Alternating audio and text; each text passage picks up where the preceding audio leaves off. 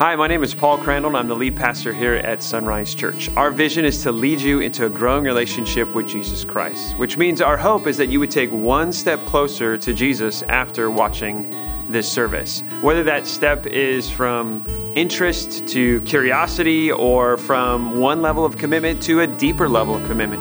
Whatever that is, we want to respect the pace of your spiritual journey, and we want to help in making that next step. In fact, personally, I want to help as well. You can email me after the service at paulc@isunrise.com. That's my personal account, and I would love to know how I can help you take one step closer to Jesus. I believe after watching the service, you're going to find that our church is a safe place to hear a life-changing message. So please enjoy the content you're about to view and email us so we know how we can help you take your next step closer to Jesus.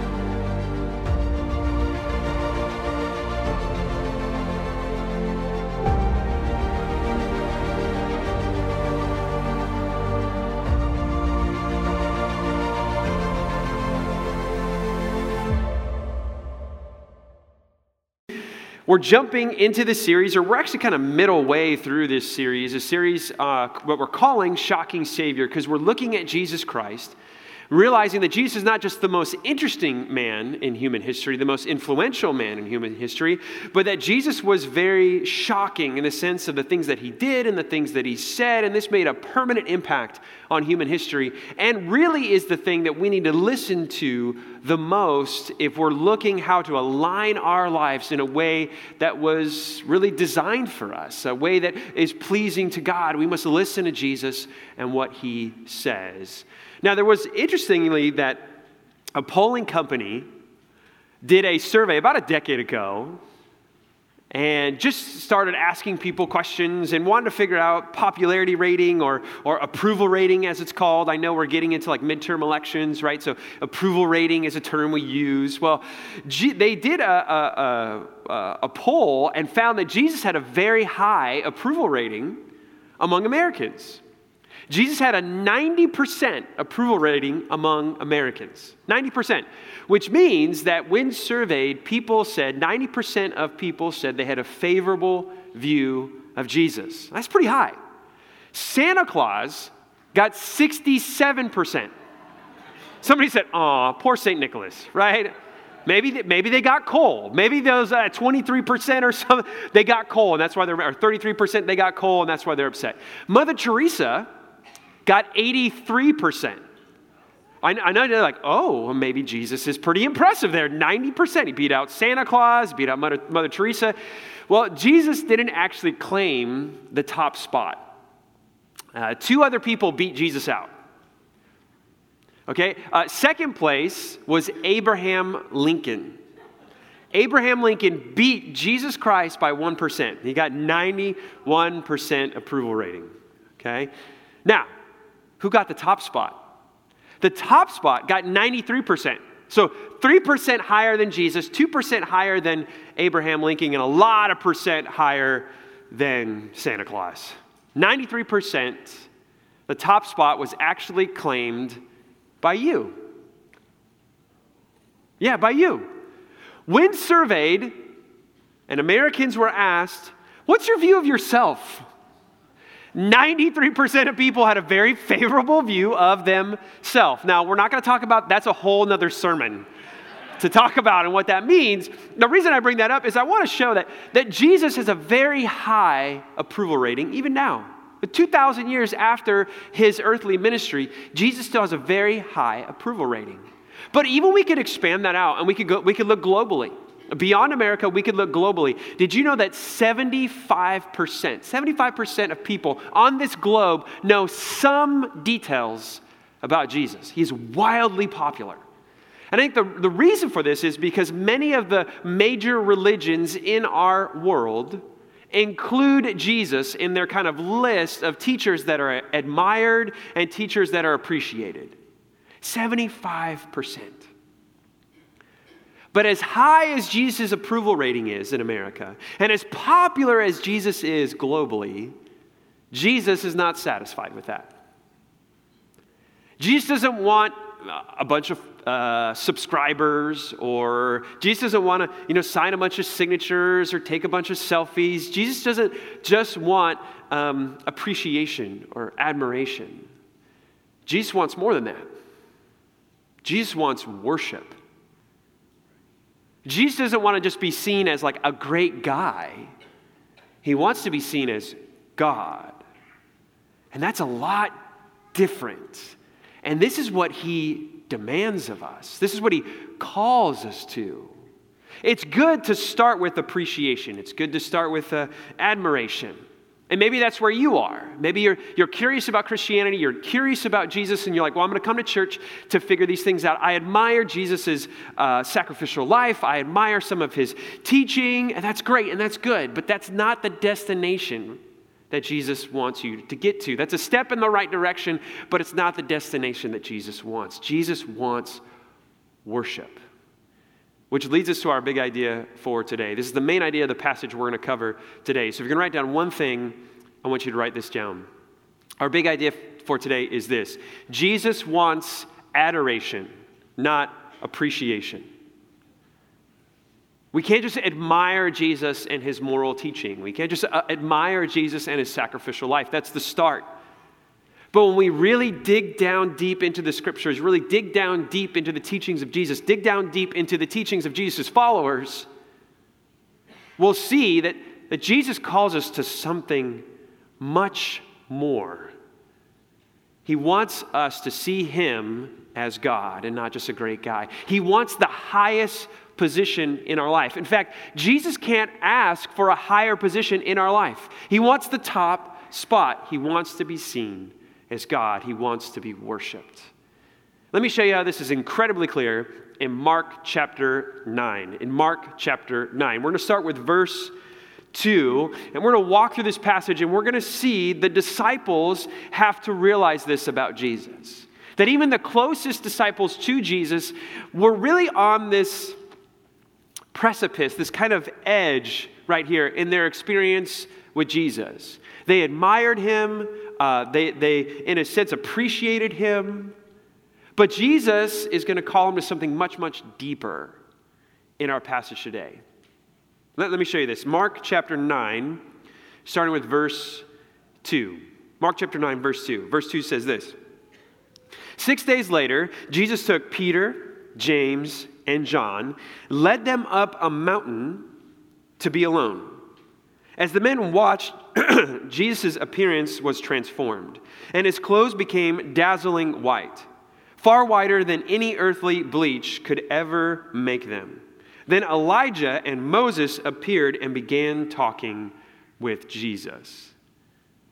Okay, so they have this amazing mountaintop experience here. Now, Jesus singles out Peter, James, and John. He says, I want you guys to come with me, and I want you to see and experience this transformation. I want you to see me transfigured, is the term we often used. I want you to see me next to two men that have been dead for several years. I want you to see this amazing experience. Now, if you've been following with us for a while through the Bible, you know that Jesus had much more than 3 followers. Peter, James, and John are sometimes singled out for these kind of privileged experiences, if you will. We saw this early in Mark's gospel, Mark chapter 5, I believe it was, when Jesus raised a young girl from the dead. Peter, James, and John were witnesses of that. We'll see later in the Gospel of Mark, when Jesus is praying right before his crucifixion in the Garden of Gethsemane, he brings these 3 guys along as well. So at first kind of glance, we think to ourselves, okay, maybe these are the front row guys in math class. Like, these are the math nerds, right? These are top of the class. These are the ones that get all the gold stars, always get the answer right for Jesus. And so that's why they're in this kind of privileged group. Well, it's true that they are singled out, but these guys aren't always successful, even though they're singled out. In fact, the majority of the time when they're singled out for these experiences, they actually fail in some way. And so we're going to actually see that in our passage today. Jesus takes them on this experience. He brings them up a mountain, And then Jesus, it says, is transformed. And he starts glowing. Now, the word used here in the Greek to describe what's happening to Jesus, it's the same Greek word we get our word metamorphosis from.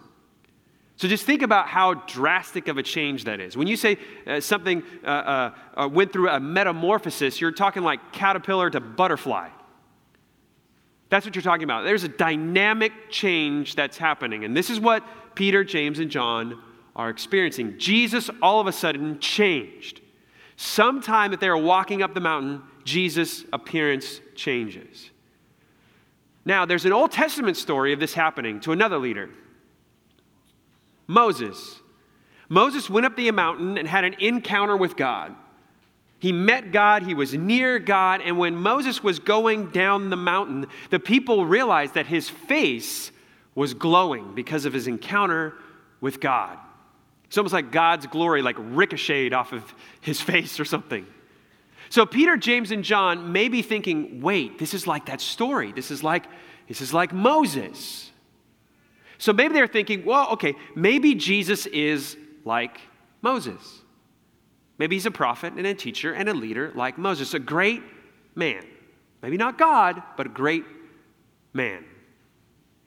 Now, Jesus' experience of transfiguration or metamorphosis is different because Moses is described as kind of having his face experience this change, this glow.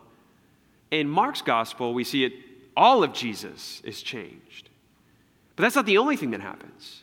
Jesus is transfigured, he is changed, or as some New Testament kind of scholars would say, Jesus kind of peeled back his humanity and shone forth his divinity.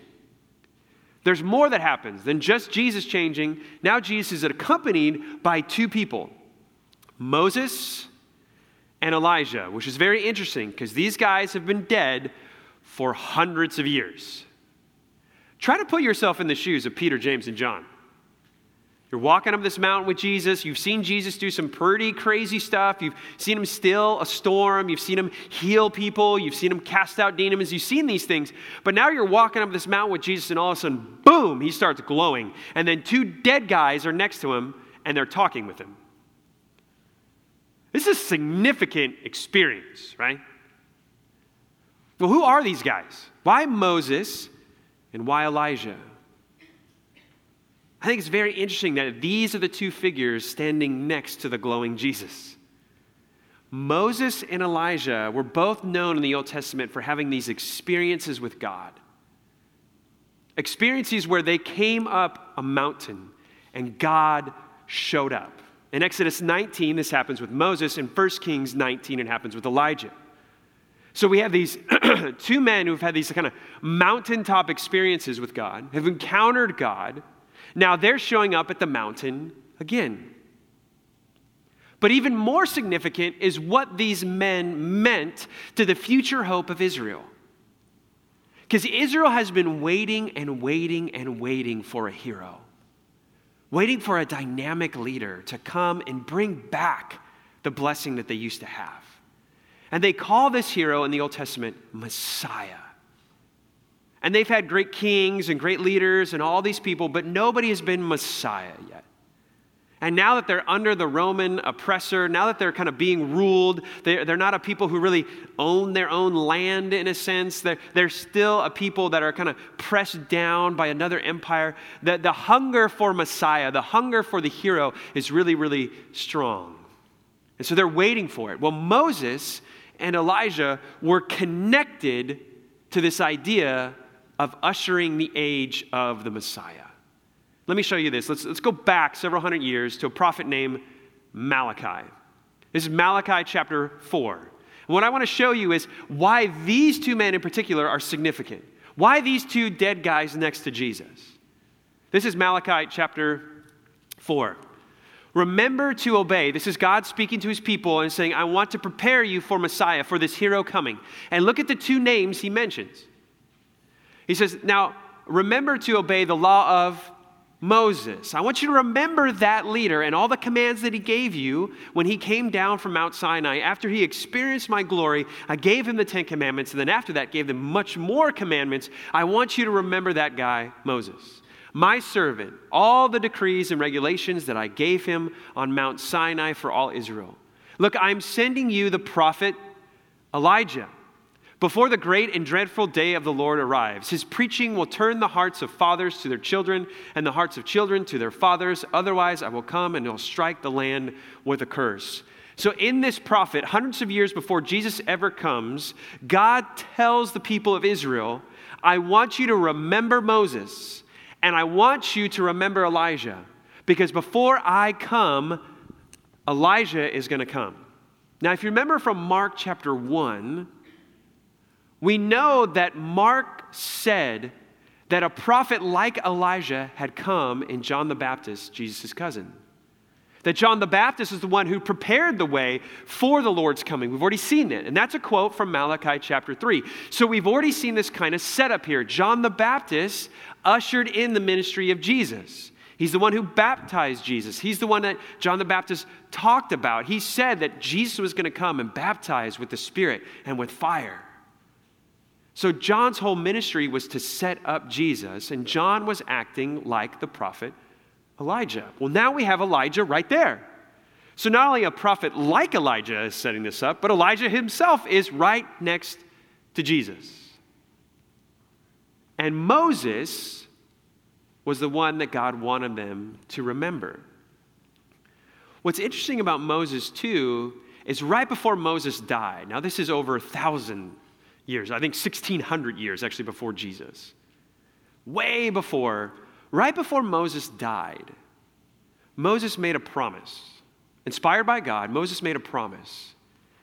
And look at the promise he makes to the people of Israel. This is Deuteronomy chapter 18. This is kind of the last speech. It's almost like Moses is doing his own funeral, if you will. He knows he's going to die. He knows his days are numbered, and he wants Israel to be prepared. He, under God's power, of course, led the people out of Egypt, brought them all the way to the promised land, didn't get into the promised land, but right before they get there, Moses says, man, I want to give you some instructions. And the whole book of Deuteronomy is basically his last sermon. Like, you think my sermons are long? Read the book of Deuteronomy, okay? You got to give me some grace there. Deuteronomy chapter 18, look at what he says. This is Moses. Moses continued, the Lord your God will raise up for you a prophet like me from among your fellow Israelites. You must listen to him. That's going to come back in our passage. You must listen to him. So think about the people of Israel. Think about Peter, James, and John. They know God's Messiah is coming. They know this hero is coming. And they know the promise given hundreds, over thousands, 1,000 years ago, was given that Moses, there'd be a prophet like him. Moses said a new prophet's coming. Elijah was supposed to usher in this age of the prophet.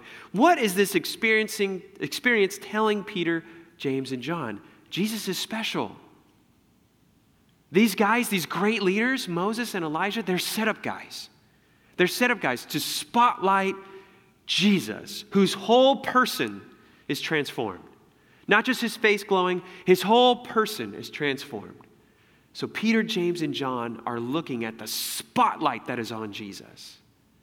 And we have these two support characters who in the Old Testament we know were pointing to the day of Messiah, someone better than them. Now here's the sad thing.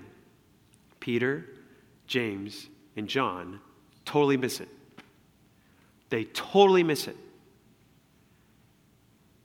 They're going to put Jesus on the same playing field as Moses and Elijah. They're not going to see Jesus as unique and special. They're going to see him as a great guy. They're going to admire him and maybe appreciate him and revere him, but they're not going to adore him. They're not going to worship him. They miss it. Let me show you this. Go back to Mark chapter 9. Look at Peter's response right away. And I think Peter is probably speaking for the other two guys, because that's often what Peter does. I don't know if he took a vote and said, hey guys, what do you think? But oftentimes, I think what's being expressed by the gospel writers is that Peter is the spokesman for the rest of the disciples. So I think Peter is talking on behalf of James and John. Look what Peter says. First words out of Peter's mouth. Verse 5, Peter exclaimed, Rabbi, which means teacher, It is wonderful for us to be here. Let's make 3 shelters as memorials, one for you, one for Moses, and one for Elijah. He said these things because he didn't really know what else to say, for they were all terrified. Right? If you don't know what to say, you know what you should say? Nothing. Just say nothing. It's not going to be good. Right now, we got to cut Peter some slack here. If I saw Jesus glowing and 2 dead guys talking to him, I'd be afraid. And I'm a talker. And sometimes talkers talk when they're afraid because we don't know what else to do. We're talkers. Right? This is how we deal with things. We're the ones when you go see a scary movie in the movie theater, right? And we yell at the lady, he's behind you, right? Don't go run to the shed. No, the killer's in there. And just like, the movie's already been played. Like, you know it's not going to change, right? That's what talkers do when they're scared. Well, I think Peter's a talker.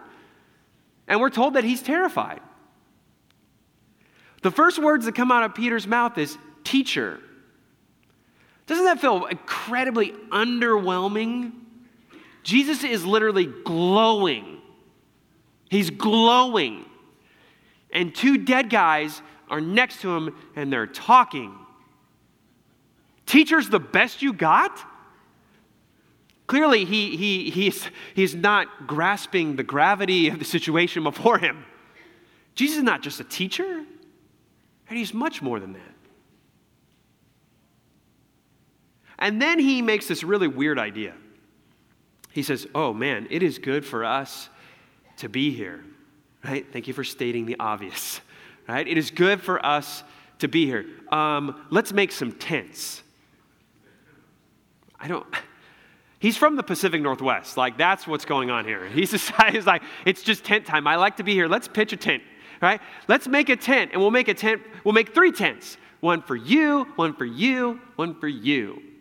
Now, honestly, it is kind of hard to understand, what is Peter talking about here? Now, again, I think we got to realize, Mark told us he's terrified. So maybe he hasn't thought through this plan very much. But why would he want to build a tent? I think in order to understand what Peter's crazy proposal is we have to look back at the Old Testament. We have to look back at a thing called the tent of meeting, or what is also referred to as the tabernacle. You see, when God brought his people out of Egypt and he was bringing them to the promised land, God wanted to meet with his people. So right at the very beginning, once they get through the Red Sea and the Egyptian army is destroyed, God meets them on a mountain. And so his presence shows up, and he speaks in thunder and lightning, and a cloud kind of comes, just showing the presence of God. And he wants to be with his people as they journey to the promised land. So he says, here's what I want you guys to do. I want you to build me a tent. Build me a tabernacle. A tent of meaning, a place where I can symbolically manifest my presence before you. God is, of course, everywhere, but a special manifestation and expression of my presence will be with you guys, and it'll be mobile. You can move it, so you can tear it down. We'll get to a place, we'll camp. You set up my tent, and then put your tents around it. So the tent of meeting or tabernacle was a place kind of where heaven and earth collided, where they came together. And this is what I think Peter is trying to do. He's saying, let's kind of host this heavenly event, right? Whatever this heavenly experience is we're having, let's find a place where we can host this, we can house this, where we can preserve this. I think that's what he's doing. And even if we can't guess what he's doing, notice how the plan is put into practice. He wants to make 3 tents, one for each of the figures that he sees. So how is he treating Jesus? He's treating him like Moses, and he's treating him like Elijah. He's putting him on the same playing field. Now, that's a pretty high playing field. I mean, Moses, that's pretty big. Elijah, that's pretty big. Great prophets, people that should be admired, people that should be appreciated, people that you should look up to.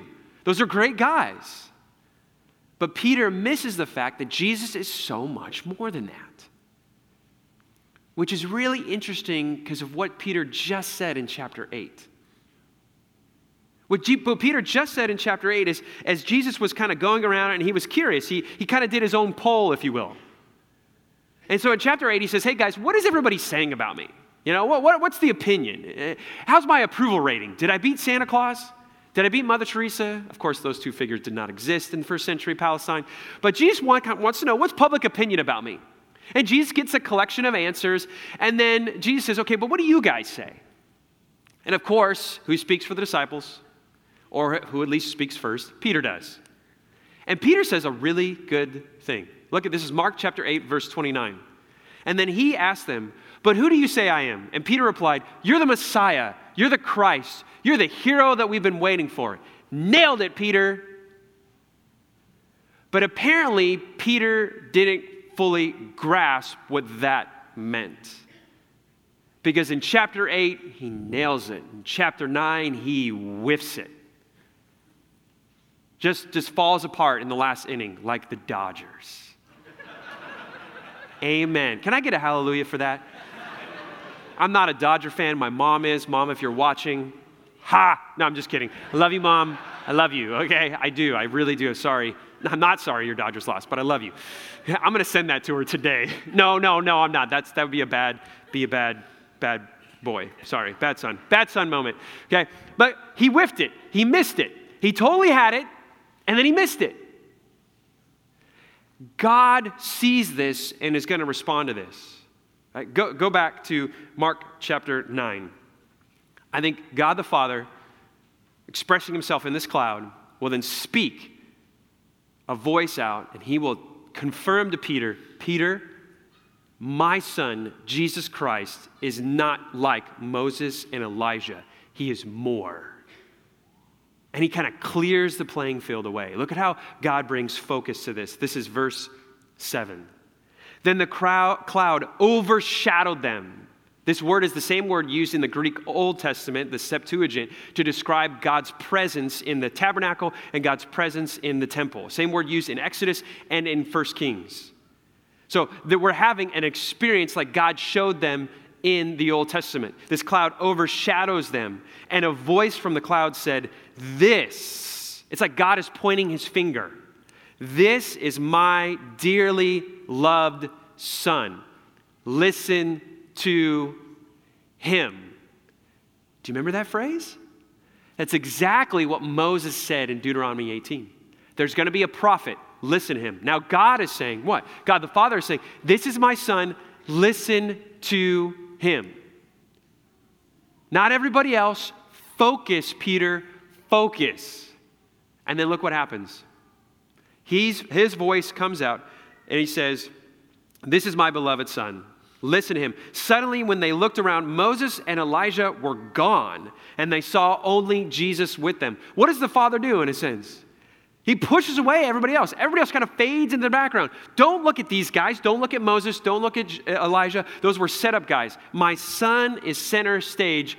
Listen to him.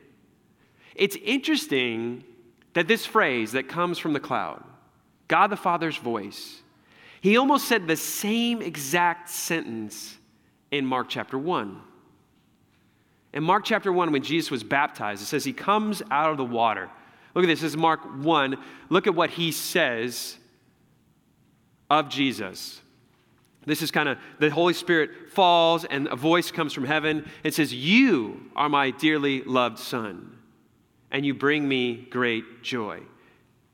Who is the voice talking to at the baptism of Jesus? You are my dearly loved son. He's talking to Jesus. The phrase in Mark chapter 9 is slightly different. In Mark 9, he says, this is my beloved son. Listen to him. Who's the voice talking to now? Here he's talking to Jesus. Here, who is he talking to? Peter, James, John. This is a confirmation. Jesus, you're my beloved son.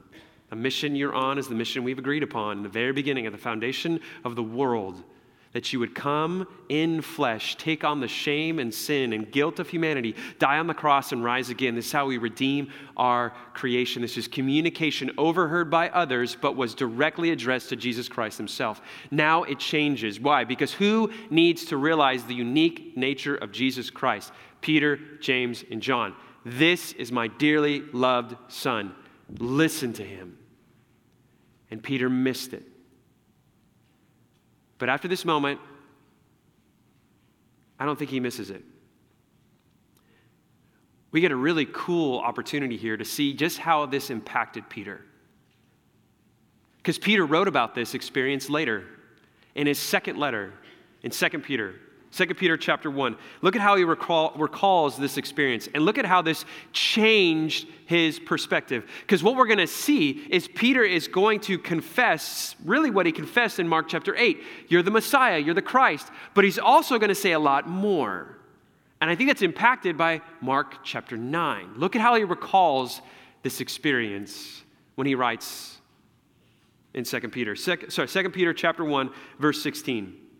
For we were not making up clever stories when we told you about the powerful coming of our Lord Jesus Christ. We'll come back to that phrase. Lord Jesus Christ. He's not just the Christ. That's a title, not a last name. Jesus' last name is not Christ. That's a title. It means Messiah, anointed one, the promised hero of the Old Testament. But he doesn't just call him Christ. He calls him Lord. That's a term of worship. That's adoration. Why would Peter now change his tone? He called him Christ in Mark chapter 8. But then he has the Mark chapter 9 experience, the transfiguration, where he sees the glowing Jesus next to two men who are set up guys for the Messiah. Then those guys clear away, and the voice of God says, "This is my son. Listen to him." And that changes Peter. Right? Look at how he recalls how this is the experience that changed him. We're in verse 16. We saw his majestic splendor with our own eyes. When he received honor and glory from God the Father, the voice from the majestic glory of God said to him, "This is my dearly loved Son, who brings me great joy." We ourselves heard the voice from heaven when we were with him on the holy mountain. Isn't that crazy? That's the experience that changed everything for Peter. Now, I think that experience from Mark 9 and the subsequent kind of revelations of the nature of who Jesus is, culminating in, of course, his resurrection, this changed Peter. He knew, I can't put Jesus on the same playing field as Moses. I can't put him on the same playing field as Elijah. He is the Son of God. He's to be worshiped. Jesus wants adoration, not just appreciation. Now, how do we know if that's true for us? How do we know if we've had that kind of Peter-like experience? Go back to Mark chapter 9. The voice from the cloud says, "This is my dearly loved Son." And then it says, "Listen to him." Here's how I think we know. Just very practically. Here's how we know if we have truly grasped the nature of who Jesus Christ is. Notice how God the Father set it up. He said, "This is my dearly loved Son." He makes a statement, and then he makes a command or an imperative. He says, "Listen to him." So he grounds that command based on the statement of the unique nature of who Jesus Christ is. Why should you listen to him? Because he's the very Son of God. So we know if we listen to him, then maybe we realize just the significance of the nature of Jesus Christ. So let's just ask ourselves, do we listen to him? Do we listen to the voice of Jesus? Do we really weigh his authority like he is the very Son of God? Not just a teacher to be admired, not a philosopher to be appreciated and studied, but do we bow down and adore him and listen to him and worship him? I think we could really just look how we view the scriptures. Jesus Christ in his earthly ministry validated the Old Testament. He quoted it. He spoke about it. He validated the Old Testament as the very words of God. Jesus, of course, spoke, and he told his first century followers that the Holy Spirit was going to guide them into truth. He promised the New Testament. He affirmed the Old Testament. So to listen to the voice of Jesus is to realize that Father, Son, Holy Spirit want us to hear the voice of them in this book. So we ask ourselves the question, do I listen to Jesus? We could really ask the question, am I listening to this book? And I think we have to oftentimes really just confess that when we read this book, what we're listening for is an echo and not instructions. Here's what I mean by that. When we read through the scripture and we're listening for an echo, it's because we're trying to hear our opinion be supported by the Bible and come back to us. So we search the scriptures to see, is my point here? Is my position here? Is my understanding here? What we're listening for is an echo and not instruction. Here's a really practical way to see if that's what's in our heart. If we truly weigh the nature of Jesus and know that his voice is unique because he's the very Son of God, equal to God, do we listen to his voice? When you read the scriptures, if you never find something in here that you don't like, or if you never find something in here that you don't want to do, then you're listening for an echo and not instructions. If you're never challenged by this book, then you're listening for an echo and not instructions. If you never at some time are reading through like, oh man, how am I supposed to do that? I don't want to do that. If all you hear is the things you want to do and the things that are comfortable for you, friend, be honest. You're listening for an echo and not instruction. I'll give you a perfect example. You may not like me after this one, but that's okay. My approval rating is going to go down. Let's just get really practical, okay? Really, really practical. We're running into midterm elections. Ooh. Can we all just say that collective, like, ooh. I saw some hands go, all right, where are you going, Pastor? Huh? Bring it on. You're like, phone out. I'm about to tweet whatever mess he says. Right? Let's just examine ourselves. Okay? We get to midterm elections. Political tensions are happening. We're voting, we're participating in democracy, we're trying to live out our Christian convictions, we're trying to not go against conscience, we're trying to do all these things. Jesus has this teaching in the Sermon on the Mount. And he says, love your enemies and pray for those who persecute you. So Jesus is saying, those who are most set against you, not those who disagree with you, that's not what he's saying. He's saying those who not only disagree with you, but want to hurt you, commit violence against you, you love those guys. You pray for those guys. Just as Jesus, when he was crucified, prayed for those who were putting nails into his hands, causing blood to flow out of his body, who were ridiculing him and mocking him, he prayed for them. If we're not challenged by that, man, what else is going to challenge you? Love your enemies and pray for those who persecute you. But then we start to search our social media feed. And we see our brothers and sisters in Christ. And I don't know, maybe you help me with this experience. When you're doing that, do you think to yourself, wow, look at all my Christian brothers and sisters loving those who disagree with them. I bet they're praying for them. Is that what you're impressed by? Okay, maybe you have the same experience, right?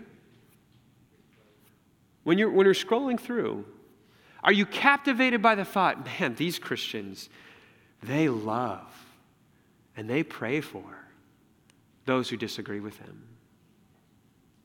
If I'm honest, I would say that's not what I'm overwhelmed by. That's not the impression that I get. That's not the overwhelming experience that I get. But we need to listen to the voice of Jesus. He is the Son of God.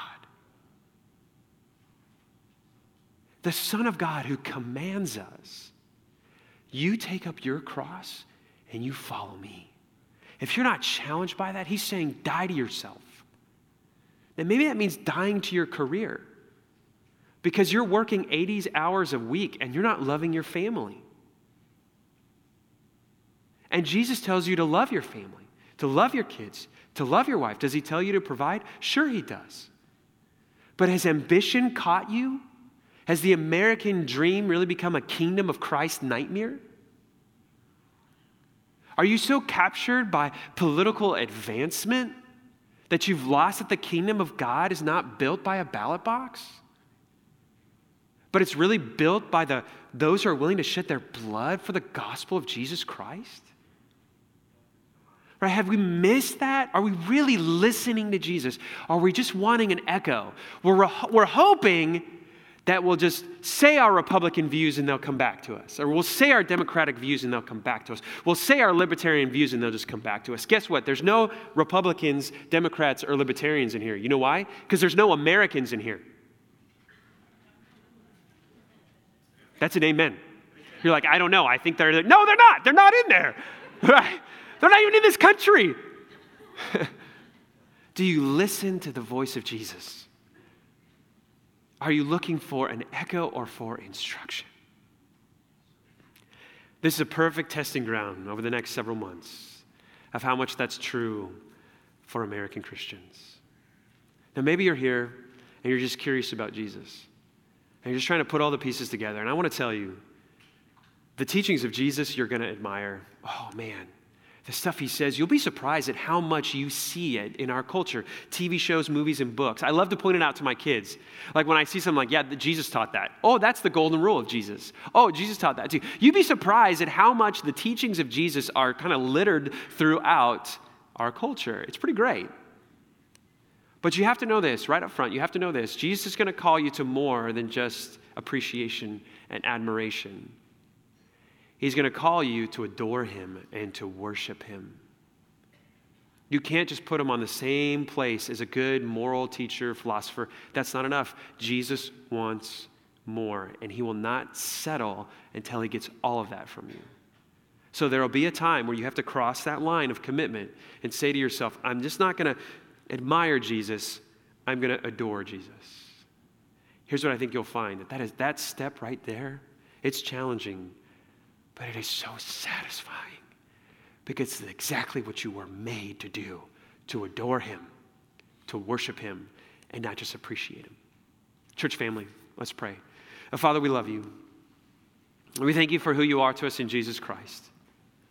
Oh, Christ, I thank you that you display very clearly that you are the unique Son of God. Christ, it is clear that you hunger for more than our appreciation. You hunger for more than our admiration. You want to be adored. You want to be worshiped. And it's not because you're vain. It's not because that would be inappropriate. It's because that is the most appropriate thing for us to do. God, we are your creatures, created in your image to reflect your glory. We are designed to bow to you, and it is the most delightful thing we find that is an appropriate response. It is the most delightful thing when we bow to you, the most delightful thing when we offer our lives up to you and say, I want to worship you with all of my heart, with all that I am. Father, maybe what we need right now this week is we need a Mark chapter 9 experience. We need the playing field to be just leveled before us. Maybe some people and some dreams and some principles need to fade away. Just like Moses and Elijah faded away and only what was left was Jesus Christ. Maybe in our lives, that's what needs to happen. Is in our minds we need to see that everything needs to fade away. Jesus is the Son of God and his voice is what we should listen to. Holy Spirit, I pray that you would work in us adoration for Jesus Christ. Worship of Jesus Christ, singular focus for Jesus Christ, and for him alone. And if that benefits what we do in society, that benefits what we vote for and all those different things, then praise God. But let our alignment never veer off in a different direction. May it always be centered on Christ. And then we may serve those around us because of our love and our adoration of the Son of God.